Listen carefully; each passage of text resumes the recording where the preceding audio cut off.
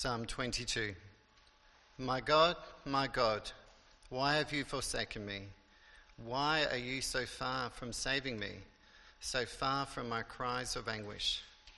My God, I cry out by day, but you do not answer, by night, but I find no rest. Yet you are enthroned as the Holy One. You are the one Israel praises. In you our ancestors have put their trust. They trusted you and you delivered them. To you they cried out and were saved. In you they trusted and were not put to shame. But I am a worm and not a man, scorned by everyone, despised by the people. All who see me mock me. They hurl insults, shaking their heads. He trusts in the Lord, they say. Let the Lord rescue him. Let him deliver him, since he delights in him. Yet you brought me out of the womb. You made me trust in you, even at my mother's breast. From birth I was cast on you. From my mother's womb you have been my God. Do not be far from me, for trouble is near and there is no one to help. Many bulls surround me. Strong bulls of Bashan encircle me. Roaring lions that tear their prey open their mouths wide against me. I am poured out like water, and all my bones are out of joint. My heart has turned to wax. It has melted within me. My mouth is dried up like a potsherd, and my tongue sticks to the root of my mouth. You lay me in the dust of death. Dogs surround me. A pack of villains encircles me. They pierce my hands and my feet. All my bones are on display. People stare and gloat over me. They divide my clothes among them and cast lots for my garment. But you, Lord, do not be far from me. You are my strength. Come quickly to help me. Deliver me from the sword, my precious life from the power of the dogs. Rescue me from the mouths of lions. Save me from the horns of the wild oxen. I will declare your name to my people. In the assembly I will praise you. Together. You who fear the Lord, praise him. All you descendants of Jacob, honour him. Revere him, all you descendants of Israel. For he has not despised or scorned the suffering of the afflicted one. He has not hidden his face from him, but has listened to his cry for help. From you comes the theme of my praise in the great assembly. Before those who fear you, I will fulfill my vows. The poor will eat and be satisfied. Those who seek the Lord will praise him. May your hearts live forever. All the ends of the earth will remember and turn to the Lord, and all the families of the nations will bow down before him. For dominion belongs to the Lord, and he rules over the nations. All the rich of the earth will feast and worship. All who go down to the dust will kneel before him. Those who cannot keep themselves alive. Posterity will serve him. Future generations will be told about the Lord. They will proclaim his righteousness, declaring to a people yet unborn, he has done it.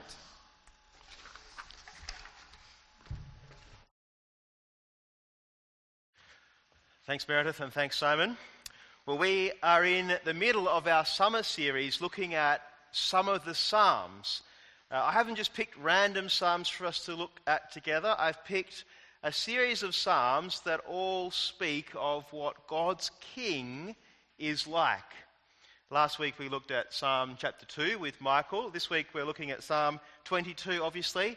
Next week I'll be speaking on Psalm 44, and then you're in for a treat because we have two newer preachers speaking on Psalm 144. Naveen will be bringing us that in a couple of weeks' time, and then Nando will be preaching on Psalm 110 in, I guess that's 3 or 4 weeks' time. So I'm really looking forward to that. I hope you are too. Now, this morning we're looking at Psalm 22. And I wanted to kick us off. I want you to just think about what sort of a leader do you like to follow? Or what sort of a king would you like to put your allegiance in? What would it take for you to honour and revere and speak in a praiseworthy manner about that king or about that leader? Would that king need to be righteous? Would they need to bear up under even the greatest of duress for you to give that king honour?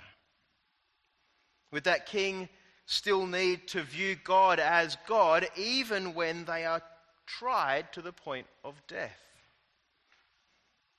I'm not sure if it's just me, but it seems that our current leaders in this day and age are increasingly less upright or less just.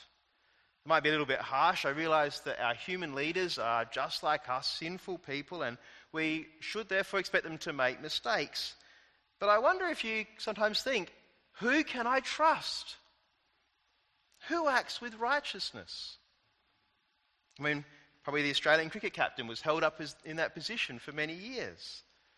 Perhaps not so much any longer. Or our political leaders seem to be embroiled in one scandal after another. Newspapers are full of business leaders who are corrupt. Or we can read about our royal family and their different feuds. Is there a leader or is there a king who is worthy of our praise? I think that's the question that Psalm 22 is designed to answer for us. I hope today, after having looked through this psalm together, you'll leave firmly placing your allegiance, firmly placing your trust in a king who rules with righteousness. Psalm 22, it tells us, is a psalm of King David. King David was the great king of the Old Testament. He was held up as the archetypal king of Israel, the king who so much is written about. As a psalm, I think you can see it's broken up into 3 different sections. If you've got a leaflet with you today, you may not have one. There may be some still out on the hall table.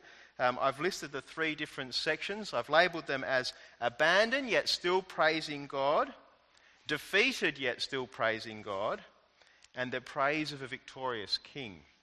3 different sections. And I hope by the end of the morning you'll see the way in which a righteous king responds to both the despair of abandonment and the despair of defeat. I hope you'll see also that this righteous king is ultimately vindicated. Well, let's begin by looking at the psalm. We'll start with verse 1, which sits over the 3 sections of this psalm in what commentators call a thematic introduction. So if you've got your Bibles there, I'd love you to open them to page 857. I'm just going to read verse 1 to us again. It says this: my God, why have you forsaken me? Why are you so far from saving me, so far from my cries of anguish? Here in verse 1 is the psalm in a nutshell, really. Where are you, God? I need your help. My God, why have you forsaken me? It's a cry of anguish, isn't it? I wonder how you respond when it feels like God has abandoned you. Abandonment's a pretty raw feeling, isn't it? Many of us probably feel that rawly today. It's painful and it's isolating being abandoned. It's an experience that Beck Weathers knows too well. Some of you may have heard of him before. He was, or still is, I think, a mountain climber who in 1996 joined an expedition to climb to the summit of Mount Everest. He had a one-eyed determination, like I think most mountain climbers who set out to climb Mount Everest have, to get to the top. He put everything on the line, his finances and his marriage, his job. He left everything to climb this mountain. And during his summit attempt, his eyes began to fail him. And when he got to 27,000 feet, very close to the top, but not quite there yet, he became completely blind. And so his team left him on the side of the mountain, saying, we'll come and pick you up on our way back down. And so Beck Weathers sat there at 27,000 feet, waiting for his team to come back down. After 10 hours, they still were not back. In fact, they never would come back. Apparently there are more than 200 bodies on the top of Mount Everest. A bit later on, as night started to fall, Beck Weathers hooked him with another team of people who were coming down, and they led him while he was blind further down the mountain. But as night fell and a storm blew up, Weathers, kind of suffering the effects of lack of oxygen, threw his hands up into the air and just walked away from his climbing party into the darkness of the night. A little later on, a Russian guide made his way up to the mountain to find this team of climbers. He found them, and he also found Weathers not too far away, but by that stage he'd taken off his gloves and he'd unzipped his jacket right down to his waist. And the Russian guide looked at him and thought, he's too far gone to bother saving. And so he left him there on the side of the mountain at night, abandoned for a second time on the mountain. When morning came, a Canadian doctor also found Beck Weathers there, and the doctor's words said this: he was as close to death and yet still breathing as any patient I've ever seen. And so, knowing the difficulty of bringing a very sick person down from the mountain, that Canadian doctor left Weathers for a third time, abandoned near the summit of Mount Everest.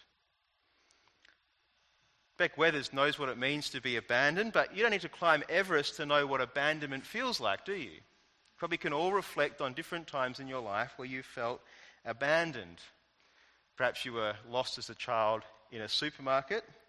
There's a story in our family to do with Meredith and her sister when they were kids. It involves Meredith's younger sister getting lost at the MCG during a football game, abandoned in 50,000 people or something like that, only to be found with a loud broadcast speaker call. I wonder today, though, do you ever feel abandoned by God? If you've got your Bibles open, have a look at the pain of David in verse 2. My God, I cry out by day, but you do not answer. By night, but I find no rest. Is David echoing sentiment that you feel sometimes? Maybe you don't feel that today, but perhaps at some point in your life you're able to sympathize with this. My God, I cry out by day, but you do not answer. By night, but I find no rest. I wonder what you're crying out for today. Maybe it's relief from pain. Maybe you're sick. Maybe it's the darkness of depression or the loneliness of life. Perhaps it's frustration at your current job. Maybe you're grieving over something in life. Trapped in a situation that you can't seem to get out of. Maybe you're crying for a partner in life, or perhaps for a spouse to change in some way or another. You might be wondering, why is God not answering?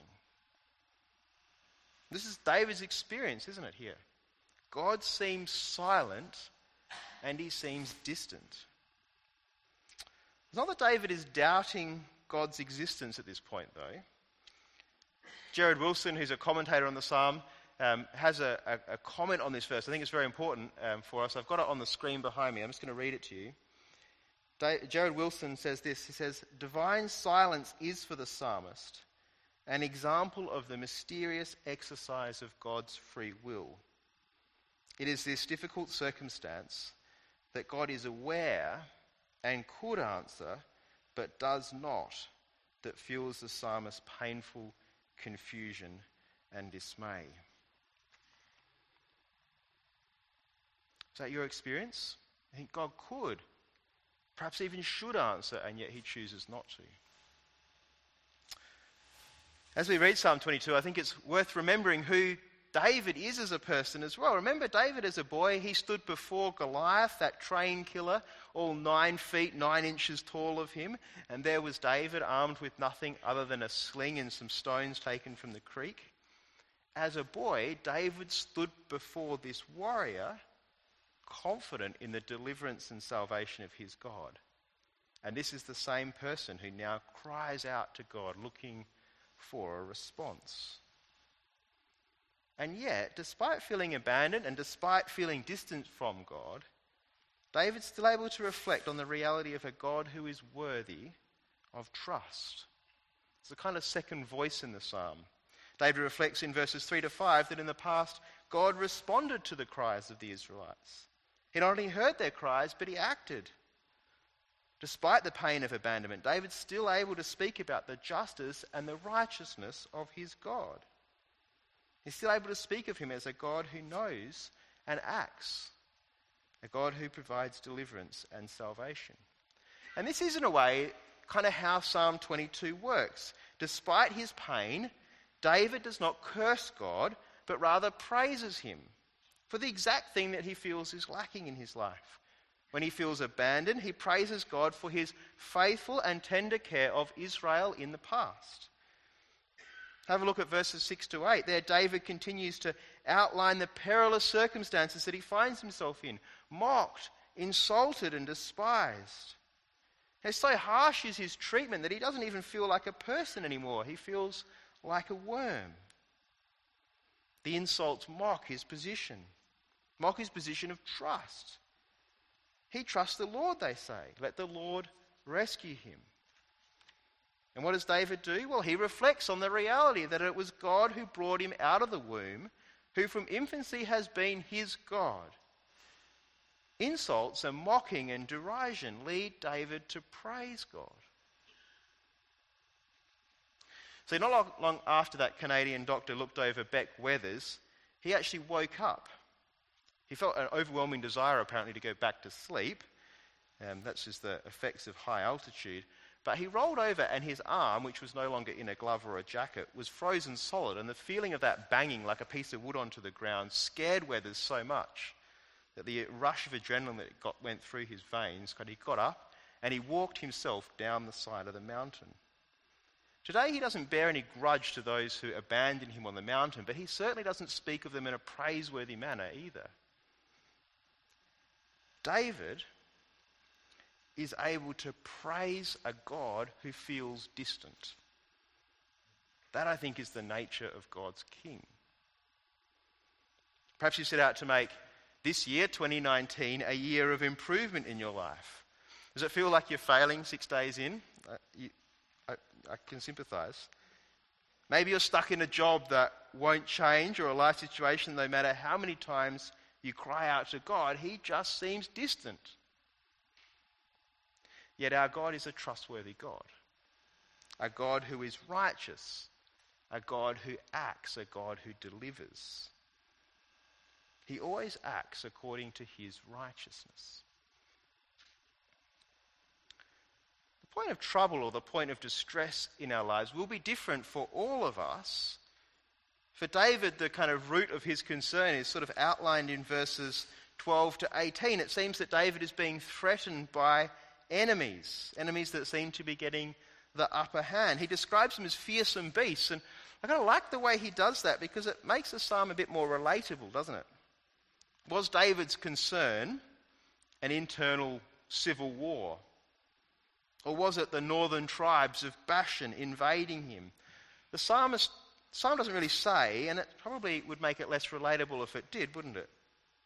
Because most of us are unlikely to feel threatened at the moment by a country invading us. A few of us, I think, would lie awake at night worrying about New Zealand mounting an army to come and attack us. We don't pray for protection from the mighty armies of New Zealand and the wrath of Jacinta Ardern. That's not our prayer. But we all do have metaphorical bulls and lions and wild animals in our lives that drain our physical energy and wipe out our courage.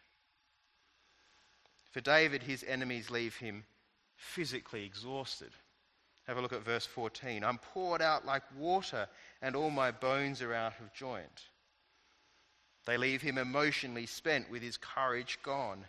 My heart has turned to wax. It has melted within me. And the result is utter exhaustion for David. My mouth is dried up like a potsherd. That's a fragment of pottery that you get from those archaeological digs. That's what a potsherd is.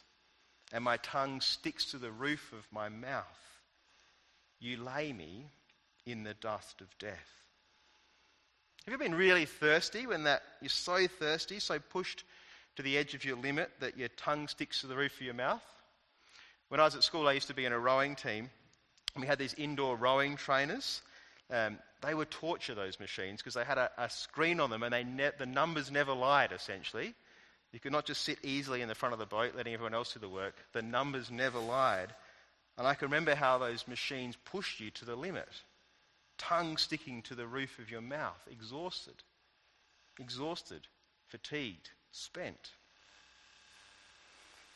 And have a look at verse 15 in our passage. You lay me in the dust of death.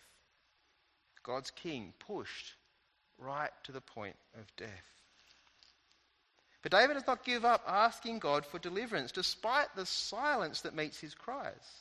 In verse 20, he again asks for deliverance. Deliver me from the sword, my precious life from the power of dogs. Rescue me from the mouths of the lions. Save me from the horns of wild oxen. It's a great encouragement for us, isn't it, to not stop coming to God with our prayers, with our petitions and with our requests. He may seem absent, he may seem silent, but our very life is held in his hands. I think the psalm serves a number of purposes for us today, but surely at least one of those purposes is to remind us that despite the hardships that we might be going through in this life, we can maintain a praise of God, that we can keep coming to him with prayerful requests. Well, then we get to verse 22 in the psalm, and I think it's a major transition point in our psalm. It seems to me as we read this that by verse 22, God seems to have listened to the cries of the suffering one, listened to the cry of help from the afflicted one. I assume here that what David is saying is that God has now listened to his cry for help. Let me read to you from verse 22. I will declare your name to my people. In the assembly I will praise you. You who fear the Lord, praise him, all you descendants of Jacob. Honour him, revere him, all you descendants of Israel. For he has not despised or scorned the suffering of the afflicted one. He has not hidden his face from him, but has listened to his cry for help. He's not hidden his face now, but has listened to the cry for help. I like the way that William Taylor puts it at this point. He says, here is the vindication of the king. See, God has listened to his cry for help. And David urges others to join him in the praise of his God. I like the three kind of active words in this passage. Praise him, honour him, and revere him. David's clear. He wants his brothers and sisters to worship God, to praise him, to honour him, and to revere him. In verses 26 to 29, there's almost a future aspect to the praiseworthy nature of God as well. I wonder if you can see that there. The poor will eat, the ends of the earth will remember, all the riches of the earth will feast. Kind of reminds me, this section of the psalm reminds me of some of those passages in the book of Revelation about what the new heavens and the new earth will be like and the joy that awaits those who share it. So we've seen in our psalm so far, we've seen David cry out from a place of abandonment while still recognizing the rule of God. We've seen him physically distressed as his enemies encircle him, and he's still not cursing God. And then in this last section, we've seen him vindicated as the king who trusted in God. God has now heard his cries. So why do you think David wrote this psalm? What's he trying to do with this psalm? Well, here's what I think's going on. David, remember, he is Israel's archetypal king, is saying this is what God's true king looks like. Despite hardship, despite turmoil, despite suffering, despite even abandonment, God's real king remains faithful and righteous. He acts in a way that brings honour and reverence and praise to God. David's showing us here what God's true king looks like. But I think if we really want to understand this psalm, we need to consider not just David the king, but God's eternal king. Sure, David was Israel's great king, but God's true and eternal king, his supreme king, well, that's Jesus. He is God's righteous king. I want you to see today that he embodies Psalm 22 perfectly. To do that, I'd like you to keep your finger in Psalm 22. Hopefully your finger doesn't hurt quite as much as mine, but keep your finger in Psalm 22 this morning. But also, I'd love you to turn with me to Matthew chapter 27, which is on page 1551 of your Bible. So keep your finger in Psalm 22 because we're going to flick back there and come with me to Matthew chapter 27. Matthew chapter 27, verse 27 on page 1551. In Matthew 27, we're reading just before Jesus' death on the cross. Matthew chapter 27, verse 27. Then the governor's soldiers took Jesus to the praetorium and gathered the whole company of soldiers around him. They stripped him and put a scarlet robe on him and then twisted together a crown of thorns and set it on his head. They put a staff in his right hand. Then they knelt in front of him and mocked him. So just put your finger in Matthew 27. Come back with me to Psalm 22, verse 7. See the mocking of God's king? I'll read on in Matthew 27. Hail the King of the Jews, they said. They spit on him and they took the staff and struck him on the head again and again. After they had mocked him, they took off the robe and put his own clothes on him. And they led him away to crucify him.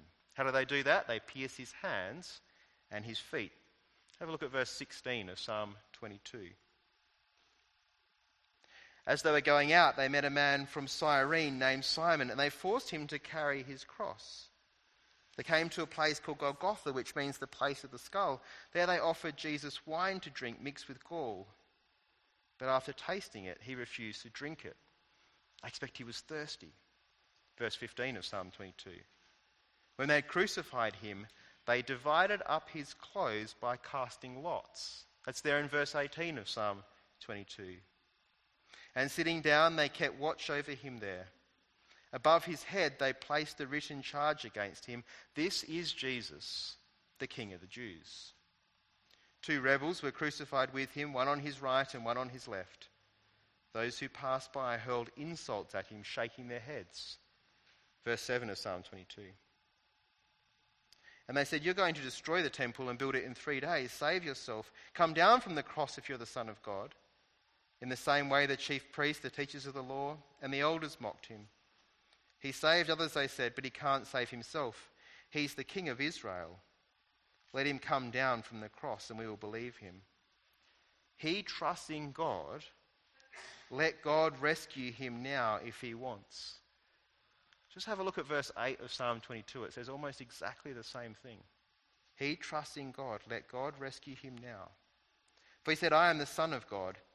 In the same way, one of the rebels who crucified him also heaped insults on him. From noon until 3 p.m, darkness came over all the land. And here's the real kicker. At about 3 p.m, Jesus cried out in a loud voice, Eli, Eli, lema sabachthani, which means, my God, why have you forsaken me?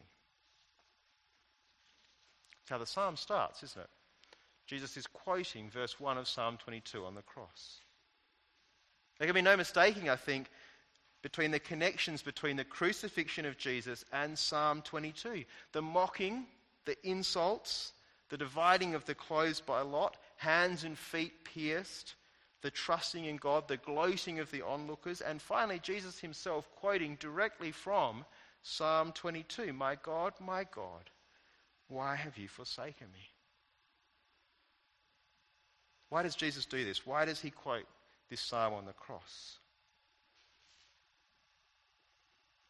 Remember, the psalm points us to what God's righteous king looks like. Well, here is Jesus saying, I am God's righteous king. This is what the righteous king looks like. Abandoned, despised, scorned, mocked, insulted, and yet faithful. Fulfilling his vows, acting with absolute righteousness.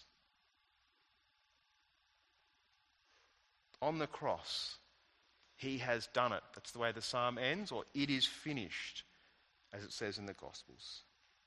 The act of a righteous king, the act of God's true king. So here in Jesus is the one who was scorned for our sake. Here is the one who was crushed for us. He is the one by whose wounds we are healed. Here is God's true king. God's righteous king who suffered for our sake. The king who bore up under the punishment of God for our sake.